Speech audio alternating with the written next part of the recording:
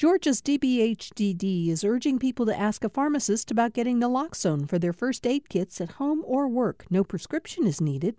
Naloxone can rapidly reverse an opioid overdose and restore breathing. Opioidresponse.info.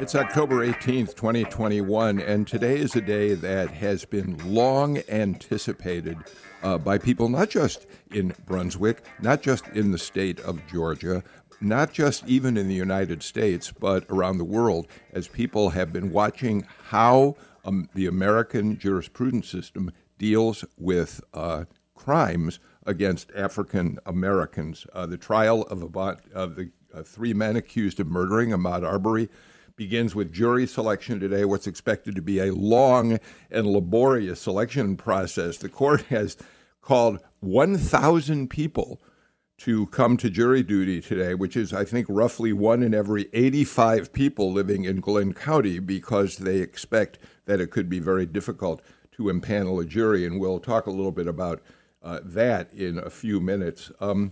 Let me get to the panel, and we're going to spend some time, talking, of course, about the Arbery case today. It's Monday, which means that Jim Galloway, former political columnist for the Atlanta Journal-Constitution, is with us. Jim, thank you so much for being with us on a very important day in Georgia. Yeah, I'm happy to be here. I don't think there's another case that's in my 40 years in newspapering that is more emblematic of the fight for criminal justice reform here. Yeah. Thank you for making that clear to all of us today. Margaret Coker is with us. She, of course, is the editor-in-chief of The Current, the nonprofit newspaper based out of Savannah. Margaret, you have been spending time in Brunswick over the past few days in anticipation of the trial. You're there this morning, and you've been doing your story so far. We've just really, really gotten a lot out of them. So thank you so much for being with us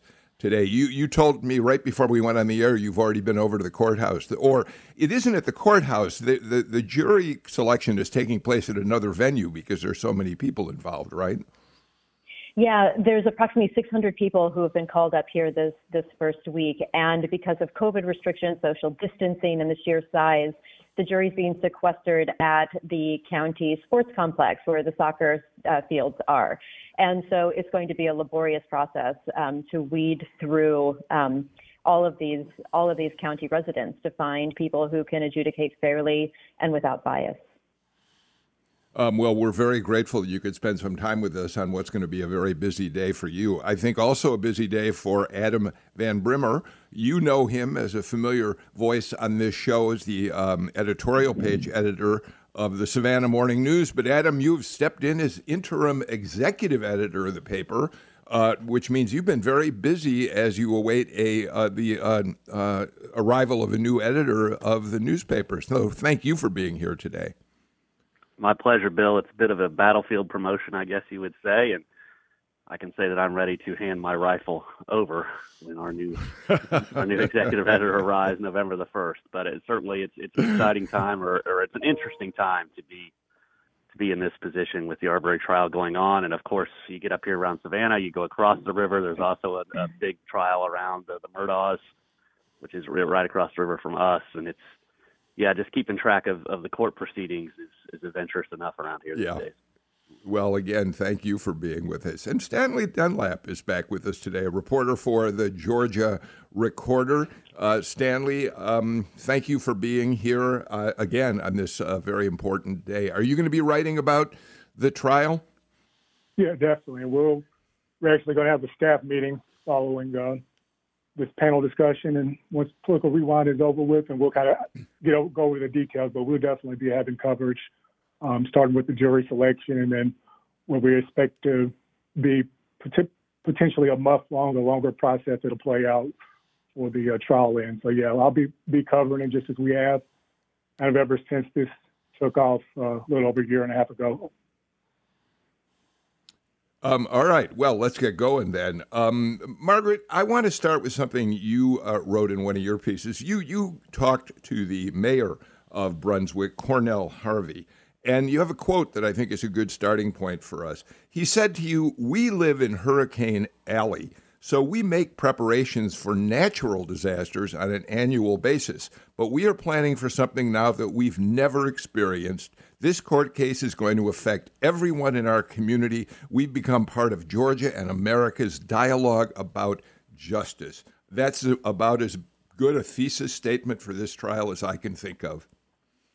Yes, Mayor Harvey is a pretty eloquent speaker when it comes to the needs and the emotions of his community. For your listeners who aren't familiar with coastal Georgia, Brunswick is a majority Black town, and it is about 18,000 people. It is surrounded by a majority white county, Glynn County, and altogether there's about 80,000 people in this area.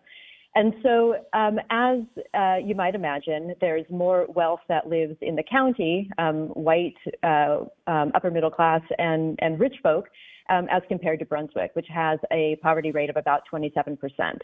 And so it is a place where the county government has more power traditionally than city does, because that's where the money is. And so this case is just an entire web of everything that as a region here in this corner of South Georgia, that so many people in society have been experiencing for decades. It is racial relations, it's socioeconomic issues, and overall it is about who the police favor, who they police better, and how the community sees each other as equal citizens or not. Jim Galloway, the Washington Post, quoted Lee Merritt in an article this morning, Lee Merritt being an attorney for Arbery's family. And here's what he said. He said, "A lot of the things that we want to see change have already begun to change." And we'll talk in a few minutes about Georgia law being changed as a result of the Arbery case, among other things.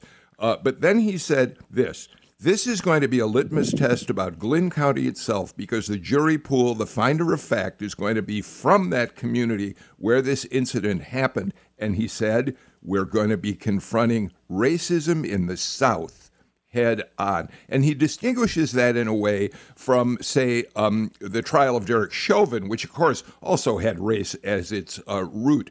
But to Merritt, this is a really specific look at racism in the South. Right. And this is, it's kind of a theme that runs throughout the from the moment that Arbery was shot in February 2020. I mean, it took almost 2 months to bring charges.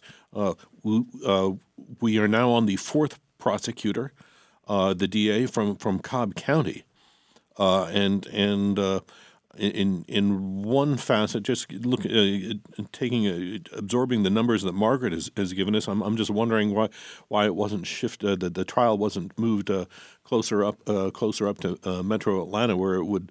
You might be able to find somebody who was untouched by the coverage, and that's going to be the hard part. The hurdle.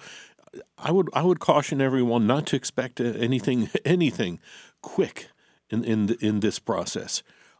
Jury selection, we know, is going to take at least 2 weeks, and remember, you have to have a unanimous verdict one way or the other, and it's very, very possible that you could get in a climate like this that you could get one holdout on one side or the other that would send the whole process into mistrial, and so we'd have to go through it again. Yeah, Stanley, at least one of the lawyers for the three defendants, Gregory and Travis McMichael and William Roddy Bryan, has already said he has no expectation they'll ever be able to impanel a jury down there, because there's been so much attention to this case, and there are such divided lines over how people feel about it, Stanley. Now, that's one lawyer. That's a lawyer for the defense. I just bring that up because it is interesting to contemplate, Stanley.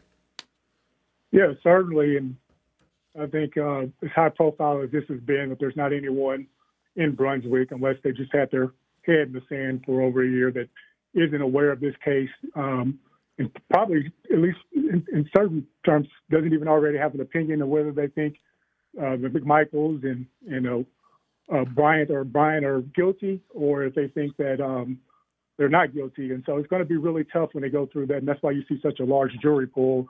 And I guess in this case, while they're trying to find someone, they're trying to find the least biased, or maybe in the case if you're a prosecutor or a defense attorney, you're actually maybe trying to find people that you think will actually maybe lean a little bit more in your favor. But certainly, this is certainly an interesting case, and I thought Jim put it pretty well when he said this is in his 40 years, this is kind of the largest case dealing with race in Georgia's history, or at least in his time covering Georgia politics and crime. So I thought that was certainly interesting perspective, and we'll sort of see how this process plays out with the jury selection and how long it takes to actually get a jury set. Adam? Yeah, I would agree with my colleagues in terms of this trial really has the tone of a racial reckoning for Glynn County and for Brunswick in that area. Certainly, when you spend some time down there, you come to understand exactly what Margaret was talking about earlier about the differences between the county and the city, and of course, it's something that we deal with up the coast here in Savannah as well. It's very familiar here as well in terms of how that is all set up, but I think it'll be very interesting in terms of this jury to also, you got to keep in mind the fact that Georgia has repealed the citizen's arrest law, right? But at the same time, it was law in the books when this happened. So how that plays into this is going to be interesting. We've talked in our newsroom a lot about why didn't we see a plea out, pleading this down and avoiding trial. And I think it all comes back to that is the defendants have attorneys that think that they can argue the self-defense, and citizen's arrest was on the books at the time. And it's like you said, it's going to be a while before we get to the meat of this trial, but it's certainly going to be something to really watch and really watch how the racial component of it breaks down. Margaret, Jim Galloway talked about the length of time between the event itself, the shooting of Ahmaud Arbery, and charges finally being brought. Arbery was confronted by the McMichaels and Roddy Bryan on February 23rd, 2020, killed in that incident. And it was, in fact, more than 2 months. It was 73 days before any charges were brought. You've written extensively now. You at the Current have conducted an investigation and written about some of the factors that came to light as a result: corruption in the police department down there. The DA, Jackie Johnson, initially on the trial, or initially who would have handled this case, decided to let it go because of her professional relationship with Gregory McMichael.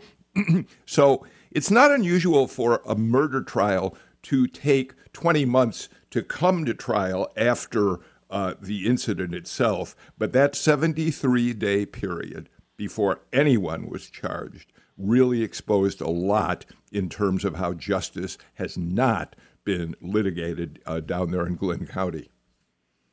Yeah, part of the Current's mission has been to revive public service journalism in coastal Georgia. And so we took it on as an investigative project this year to just try to figure out with data, how this failure of law and order and public safety could have happened that resulted in one man losing his life. And looking through police records and court documents and all sorts of government communications, what we found is a pattern, a troubling pattern of a lack of accountability over an entire decade here in Glynn County. And it's a question of public safety agencies not having enough oversight and not having enough, gumption or from the district attorney's office to take a look at what's going on with policing standards and procedures. So, over the course of a decade, there have been numerous suspicious deaths, police-involved shootings, people who've been killed in police custody, but also a string of lawsuits where citizens here of the county have accused the police force of racial profiling, of wrongful death. And again, let me just make clear for people around the state. In Glynn County, there is a police force that polices the county, and there's a separate police force that polices Brunswick City. And so the two jurisdictions, they share emergency services like 911 and ambulance, EMS, but they do have two different police departments.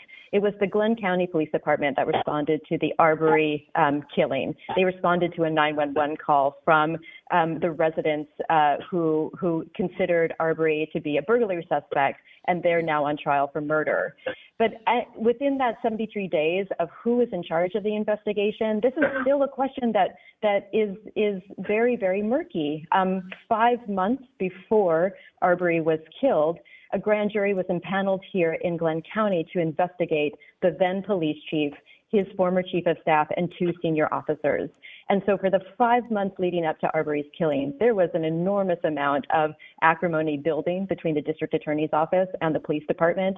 The week after Arbery was killed, when Jackie Johnson, the then DA, recused herself from this case, the grand jury filed indictments against the police chief and those three other senior officials.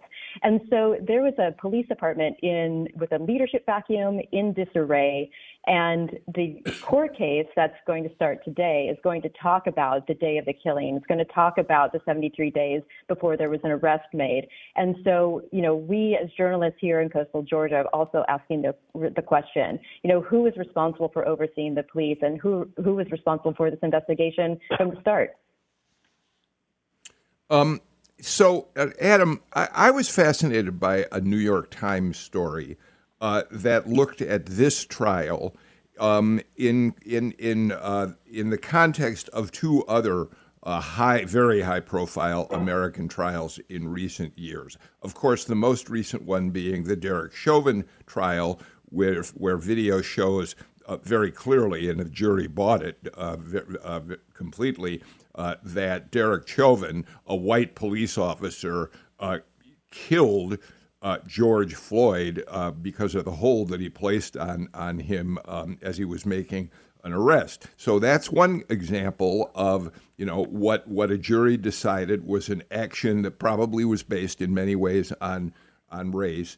And then they also said, but is it more like Derek Chauvin, or is it more like the George Zimmerman case? In that case, of course, George Zimmerman killed Trayvon Martin, and the question in that case had to do with whether he was making a legal citizen's arrest of someone who he thought was a perpetrator of a crime.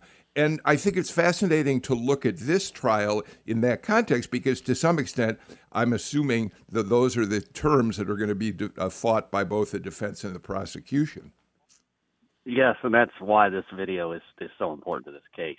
I mean, let's be honest here. If we didn't have this video, I don't think we'd be having this trial because, the witnesses to the crime are the ones that committed the crime. And of course, their initial report to the police was that they saw Arbery going through a house under construction, and there have been a bunch of break-ins and other things in the neighborhood, and they were just doing their duty. And then when you watch the video, you see that he was accosted, and there was a little bit of a wrestling for the gun, and the gun goes off. So if there's no video there, it's a pretty plausible story in terms of the self-defense, but the video really changes everything. So in terms of those two trials, I think your reference to the Chauvin trial, that's really what is going to resonate with the jury one way or the other and determine how this thing goes. Hey, Stanley, just same question for you. I mean, does this reek of Derek Chauvin or George Zimmerman to you? Also, Margaret, after Stanley, if we could get you on just how that video came to light, because that's a story in itself. Mm. Yeah, I think you said it well, that it's probably a combination of both, and that, like, without the video, the case probably either wouldn't have gone to trial, or it would have been a much bigger haul to kind of prove that this wasn't somehow them following the letter of the law. Even though, if you just probably looked at the reports, a lot of questionable about the merits of that argument. But yeah, I think that it's going to be, the defense is going to argue in the light of Zimmerman that, that they were afraid, they were following the law, they were attempting to detain him, and at that moment it was a scuffle and it was self-defense. And whereas we'll see the prosecutors kind of go in the light of the George Floyd case, which was let the video show what exactly why this wasn't the case of them, self-defense. And so I think that'll be key, which one wins that side of the argument and is able to sway the jury on their position. Margaret? Yeah, the video was released to the public on May 5th. So that's the 73 days since the killing. And it is, the video was sent to a local Brunswick radio station. And the motivations for releasing the video are again, I think still up in question. It was William Roddy Bryan's lawyer who decided to release the video. There was pressure growing in the community because of a lack of arrests. And again, it was COVID. And in Brunswick, that meant everybody was home. And so people were paying attention to this, right? You had a grapevine going on about information. In the Black community here, everybody has a 1 or 2 degree separation from the extended Arbery family. And so over the course of 70 days, while the family was trying to figure out what in the heck happened to their son, they were reaching out to groups like the NAACP. They were trying to get some attention paid to the story, and they had been told by the police that their son was involved in a burglary and was killed. So pressure was growing through the Black community and the statewide Black community to try and find answers to what had happened. Mr. Bryan's lawyer released the video to a local radio station, and I don't know the motivation, but I think that the suspects believe that when that video was shown, their defense of self-defense would become more widely acknowledged and understood. I mean, remember, the police had that video the day of the killing. The police reviewed the video the day of the killing, and they didn't make an arrest. That video was known to at least 2 different district attorneys.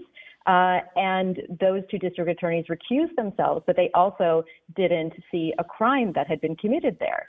And so from the defendant's point of view, I think the video is evidence of their intention, which was we had to save ourselves from a threat. For the Black community in Brunswick, and then I think around the country, it became a video that was seen as the impunity of white neighbors who were afraid of a Black person that they didn't know running through their neighborhood. The impunity of them to be able to make a private person's arrest or detain someone that they thought was a threat. Yeah, and then let's add, Bill. Let's add that Arbery was unarmed, nor was he carrying any stolen items. He was in gym shorts and a shirt. But Jim, another way that the trial, the contrasts are going to be made clear to the extent that the judge allows the defense to use some of this and the prosecution as well. On one side of it, the prosecutors are asking the judge to allow into evidence a license, a front of car license plate that of the old flag, the old Georgia state flag, which they will use to show that Travis McMichael, who had it on his car, it has racial animus is not unusual to him. We also have a statement from Roddy Bryan, who told investigators that he heard Travis McMichael make a racial epithet as he stood over the body of Ahmaud Arbery as he was dying. So there's that side of it, an attempt to make sure race is a part of this trial. On the other side of this, you've got the defense, which wants to introduce evidence of behavior by Ahmaud Arbery that, number one, he had mental issues, that he carried a gun into a school at one point, the sort of evidence that would suggest reasons that white people are often afraid of black people, Jim. Right. And so far the defense has lost each one of those arguments. Yes. And I mean, and the license plate is still to be ruled on. Right. But the mental health issue has been. I mean, for instance, the judge basically said, that's something that the defendants had no knowledge of at the time of the incident. So you can't allow them to say they based their judgment on that. And the vanity plate on the state flag. Just remember, that has the Confederate dominated by the Confederate battle emblem. Right.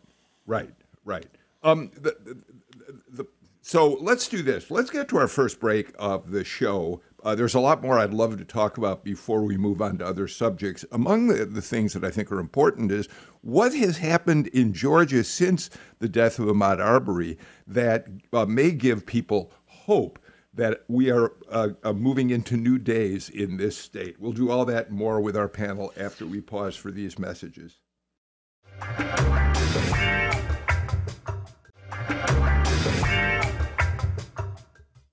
Welcome back to Political Rewind. Stanley Dunlap, reporter for the Georgia Recorder. Margaret Coker, editor-in-chief of The Current, who's down there in Brunswick for the start of the trial. Adam Van Brimmer, the interim executive editor and editorial page editor of the Savannah Morning News. And Jim Galloway, former political columnist for the Atlanta Journal-Constitution.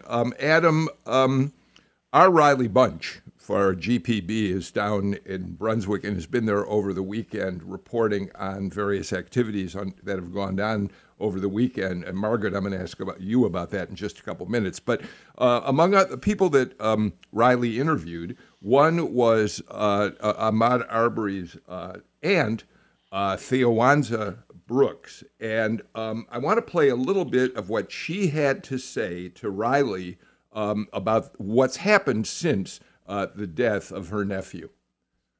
With everything that has happened, even though it was tragic, the way he died, so much has changed. And there's still so much more to be changed. But as long as we organize, strategize, and work together, we can continue to make change so it's safe for everybody to walk the streets, to run the streets, to just be a part of a community. Because what we want is to be treated equally. We want to be loved just like everybody else is loved. We just want to be treated the same as everybody else. That's all we're asking for. Adam, the state legislature moved on in two important ways in the aftermath of the Ahmaud Arbery murder, didn't they?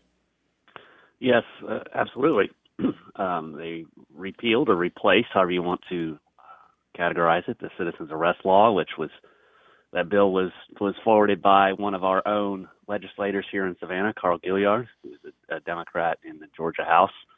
And, Arbery coupled with what happened in Louisville, what happened in Minneapolis. We had that social justice reckoning, so to speak, last year, and it seems to have it's resonated. It hasn't faded.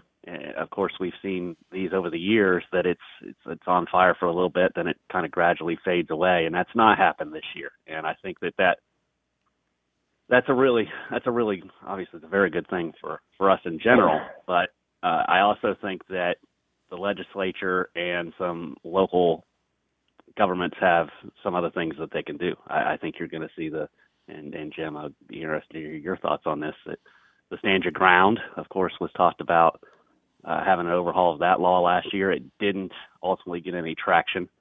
And I hate to mix laws here, but at the same time, we also had the voting reform law, which of course shows some call it voter suppression, targeting the African American community in the state. So the legislature has a long way to go. They made some good first steps. I think what you heard from Arbery's aunt really it summarizes pretty well how Black Georgians are feeling today. But like anything else, it has to build on itself. It has to have some momentum to really create a lasting change. Jim, as old-timers who covered the Capitol, we watched over the years when hate crimes legislation could not pass, could not get the momentum that was necessary to finally enact a hate crimes law, and yet we now have one, and certainly the Arbery case played into that in an important way. Yeah, back to Margaret's tale of the video. One thing you have to remember is this created quite a moment on the Republican side. Brian Kemp immediately condemned what had gone on in Brunswick. Donald Trump declared that he was disturbed by the incident, and of course Chris Carr was the one who pushed for the prosecution. He's the one who handed it to the Cobb County DA, who was at that time a Republican. She's been replaced now by a Democrat.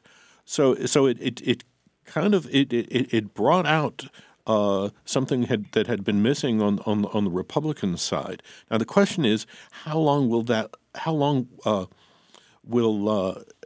last? You know, we are moving into an election season, and to Adam's point, we're going to see a lot of pro-Trump legislation come out of the legislature, and you have to wonder how much impact the trial itself is going to have. Stanley? Yeah, and I also want to point out, I know what's on everyone's mind is the trial with it starting and how this will play out, but there's also a federal trial that's going to be taking place where the 3 defendants will also be facing murder charges. They could face life in prison. And that process plays out differently than what your standard local district or district attorney's trial that will be taking place now. And so no matter what happens with this trial, that trial, they still are not, even if they get off for some reason, they still could be found guilty in federal court. Margaret? So race is the issue that we're all talking about in this trial. And I should point out that the defendants in the trial say this is never about race and their clients are not racist.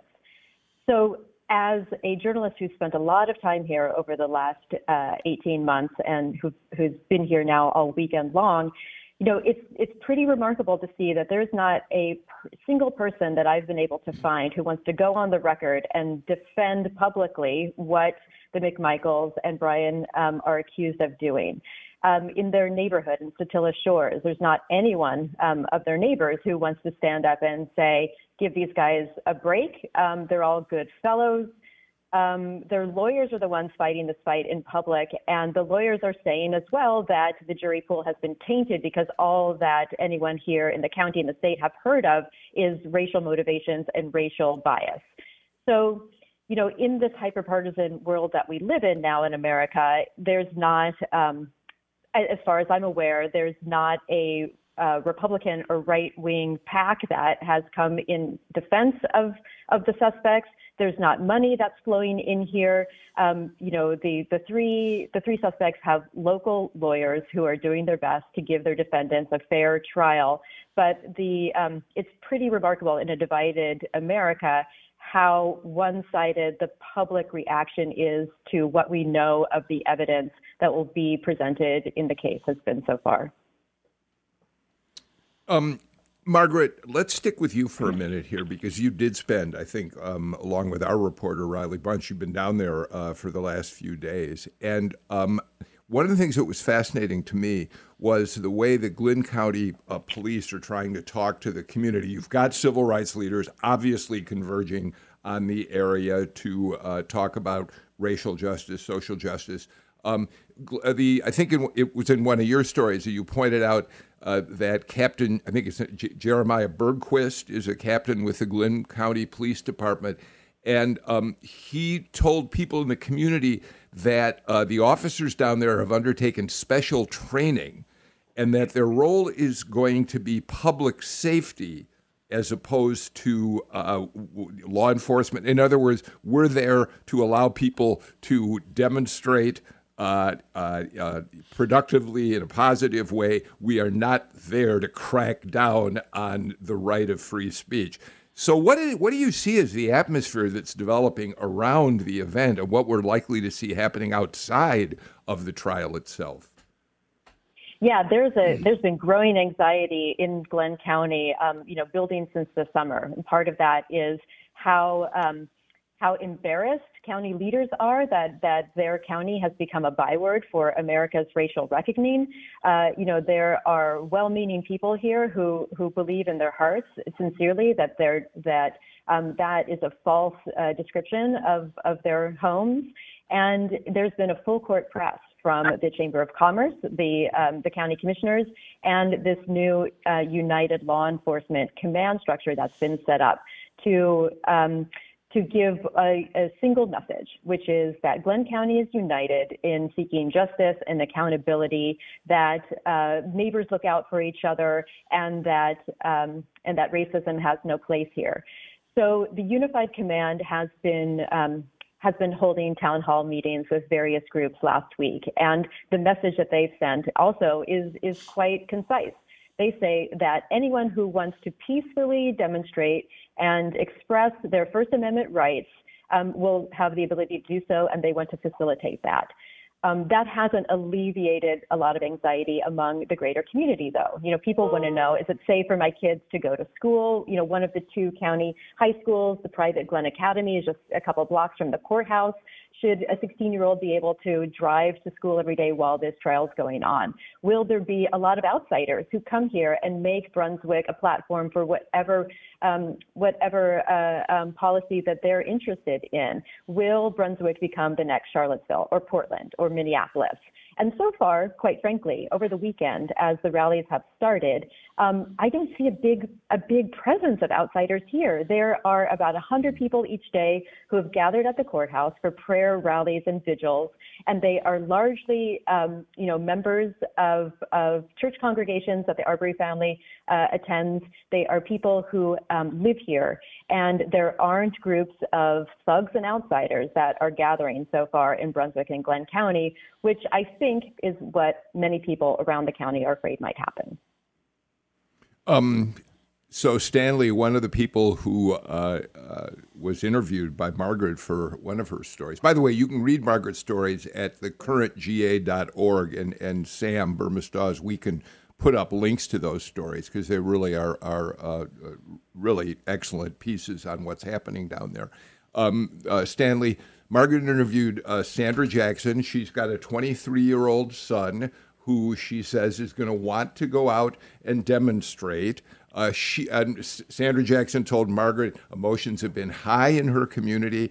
The trial has become a symbol not just for justice for Arbery, but the wider black community, because so many have personal experiences with perceived racism. So Sandra Jackson told Margaret, I would never tell my son not to go. He wouldn't listen to me anyway. But I haven't decided if I want to march. I don't know if I trust how the police are going to deal with us. The point of all that being that this trial will really, really help us understand what relations are between the black community and law enforcement in Brunswick in that very specific way, in addition, of course, to the larger questions about the role race plays in all of this.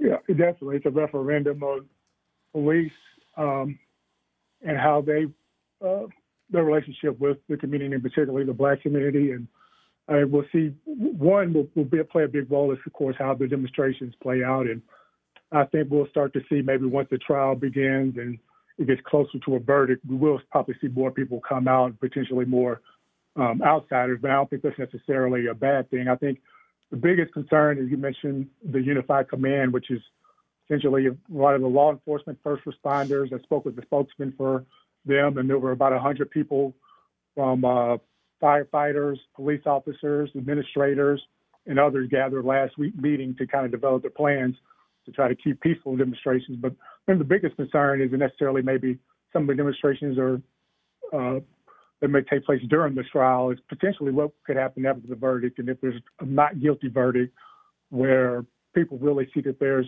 injustice, and that will in turn kind of the emotions that are already high will make it potentially boil over for some people. And so I think that if that happens, then you could see what the police reaction is, and things may continue to play out how many people feel, and particularly in the black community, that justice isn't there for them and the police aren't there to protect them. And that's one of a particular concern depending on the outcome of the trial. Adam? And I want to speak to that a little bit. Is the law enforcement and the Unified Command are really going to be? We're going to have to watch them really, really closely, because there was a motion issued by the judge last week that pretty much gives law enforcement authorization to control everything in and around. So not only in the courthouse, but outside the courthouse. There was some concern, and the Savannah Morning News and USA Today Network has filed some motions to try to address some of the things they put out there in terms of the public, in terms of the media. I know this morning it has not. We feared the worst. We haven't seen it this morning. There was talk that if a reporter was outside the designated reporter area, like on the steps of the courthouse, and using their cell phone, that their cell phone could be confiscated. So it's really, they are taking the steps, at least ostensibly, to in the name of public safety or security, but it as a dangerous, it's a slippery slope in terms of public property and transparency, which I think is absolutely key with this trial, as it needs to be as transparent as possible. And, we know we have COVID. We know we need to social distance. We know the facility is small. It's tight. You gotta limit how many people are in the courtroom. Obviously, the family of the defendants and the family of Ahmaud Arbery have priority for seating in the courtroom. They also have priority and preference for seating in the overflow room, where the live stream is going to be. So when this trial starts, it's not unreasonable to think that there's not going to be any journalists or any other member of the public that's not related to the families aren't going to be in the courthouse at all. And that's kind of a scary thought. And I think it's something that needs to be addressed. And before I let it go, I encourage everybody to read Margaret's stuff, but also go to savannahnow.com, because we're doing full team coverage of this trial as well. Of course you are. Thank you for that, Adam. Jim? Let's build on what Adam was saying. And I've got another question for Margaret. We've already been through one nationally riveting criminal trial with the Derek Chauvin case and the murder of George Floyd, and a lot of the stuff that Adam was talking about has been shown there. I think there was just one pool camera and an otherwise empty courtroom. I'm wondering if have Glynn County court officials or government officials been in contact with people in Minnesota for kind of suggestions on how to pull off a very sensitive trial like this. It just seems to me that the model up there in Minnesota was there for the asking. Jim, I don't know the answer to that question. I can tell you that Judge Walmsley, who is overseeing the trial, is setting the tone and setting the rules. And he is from the Savannah Judicial Circuit. So it's a melange of teams that are interacting here on the ground. Of course, the logistical and administrative teams are here in the Glynn County Courthouse, but it is Judge Walmsley who's putting all those rules down. I don't think that from there, Judge Walmsley has a reputation of being, in the old hackneyed phrase, sober as a judge. He does not allow grandstanding. He does not like showboating lawyers. And so the idea of media invading his courtroom, I think, was never going to happen, regardless of how many different outside opinions he sought from different jurisdictions.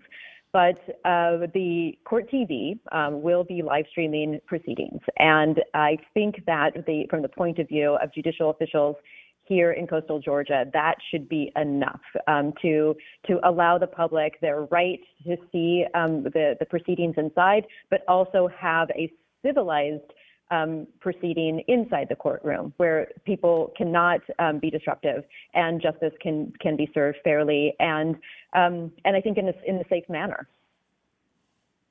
One last question. We got to get to a break, but Margaret, maybe you can help us on one aspect of this, or Adam, you may know this.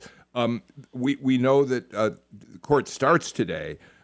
Does jury selection start immediately? Does the court have motions in front of it before they get to jury selection? Do we know what the schedule looks like this morning, Margaret or Adam? One of you know? Go ahead, Margaret. No. I don't know. I don't know when Walmsley is going to rule on the proceedings that are. On the motions that are still in front of him. I do know that all the people that have been brought in today for jury selection are expecting to start being questioned today or tomorrow. Okay. Adam, real quick. Bill, it is my understanding he will rule on the motions today, and that they will start reviewing jurors this afternoon. But again, that's okay. Just my understanding.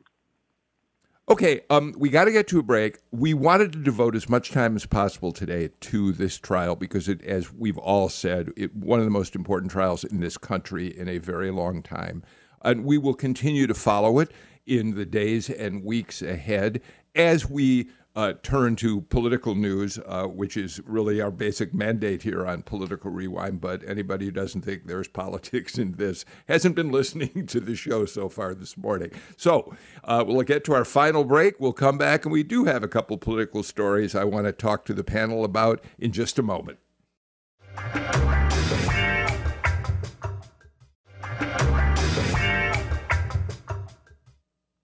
Jim Galloway, with a couple minutes we have left, a couple of stories about the election next year. We spent an awful lot of time last week, all the media did, talking about Herschel Walker's ability to raise $3.7 million in the 5 weeks since he announced he was running for the United States Senate. But we have a different story in the news today. Raphael Warnock's team reported their earnings for the last 3-month reporting period. And during that time, they've raised $9.5 million, set a record from 145,000 donors, all of which just reminds us this race is going to be one of the most expensive in the country and certainly one of the most important races of next year's election cycle, Jim. Yeah, a couple things here. Number one is it does show you that Raphael Warnock's seat is crucial if Democrats have any hope of maintaining control of the chamber next year. But it also points to something a really significant shift in American politics. Black candidates historically have not been able to raise a lot of money. But yes, you have Herschel Walker raising $3 million in the period, Warnock raising $9 million. Tim Scott has raised similar numbers. The senator out of South Carolina. So it's Val Demings raised $8.5 million in Florida for her race. Right. So it is. We're kind of. I think we may be turning a very particular corner in American politics. Speaking of black political leaders, Adam, and the other story I want to touch on closely, and by the way, Jim, I don't mean to rush past that except that we are short on time, and that's a subject we want to explore in more depth, the way in which black candidates are becoming even more important in the political process right now. But the other quick story I wanted to mention, Adam, is that we still have no idea when Stacey Abrams may announce her intentions about running for governor, but she's been up in Virginia, where she's considered one of the real heavyweights, working to support the election of Terry McAuliffe, who's trying to win back the governorship up there. So Stacey Abrams continues to be an incredibly important national figure in Democratic Party politics, spending more of her time out of the state than here in Georgia these days, Adam. Yes, she is, but I think I heard it on your show last week and the week before, is unlike the last time she ran for governor, she no longer has the brand awareness problem or the brand awareness needs that she had back then. And qualifying, I believe, is March of next year. So we've got a little bit of time before we have to get ready for the primaries. I think the only thing is let's just say for a minute that she's not running is she is kind of handicapping everybody else that may run in her place. But I would think that if she's not running, she would have let that be known, at least in the party infrastructure, to encourage some other candidates to get out there and start pushing their platform. We are completely out of time for today's show, but I do have enough time to go back to the Arbery trial for just a moment and point out that all the panelists on today's show will be reporting on what's happening down there. You'll get a diversity of thinking from their news organizations. Margaret Coker, as I mentioned before, you're down there yourself reporting on the trial for The Current.